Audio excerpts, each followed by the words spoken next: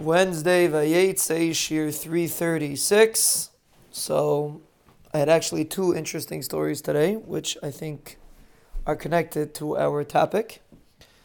Number one, I was talking to somebody and I asked him how everything's going. He said, Baruch Hashem, good.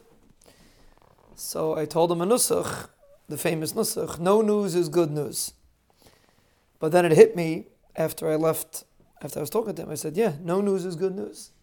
And a person has to realize that when there's nothing going quote-unquote wrong, that means there's trillions of things going right, and that's good news. No news is good news. So Rabbi Chanan over here told us that he was talking to somebody that was looking to sell a van.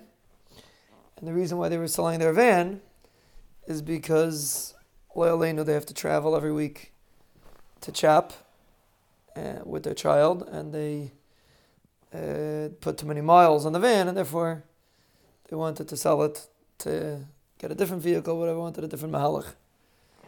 But his point was that does a person appreciate that every week he does not have to travel to a hospital or to something else or to something he doesn't want to go to for a checkup or for something that's he's not interested in.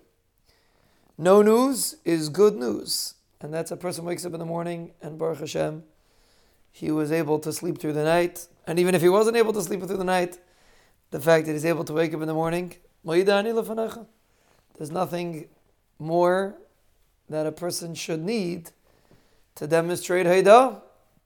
Hapam Haidah es Hashem, like we said from Leah, was considered a little bit of a taina. Person has to train himself to be Haidah es Hashem a whole day. Of course, we're not comparing ourselves to the Imais. When a person trains himself that no news is good news, when you walk into the room and everything, the light works, the water works, everything's just normal life, what we consider normal life. You turn on your car and the motor turns on and everything goes smooth. That is good news, very good news. And when a person has that attitude, he will live with constant haidah and constant akar satayv to HaKadosh Baruch Hu.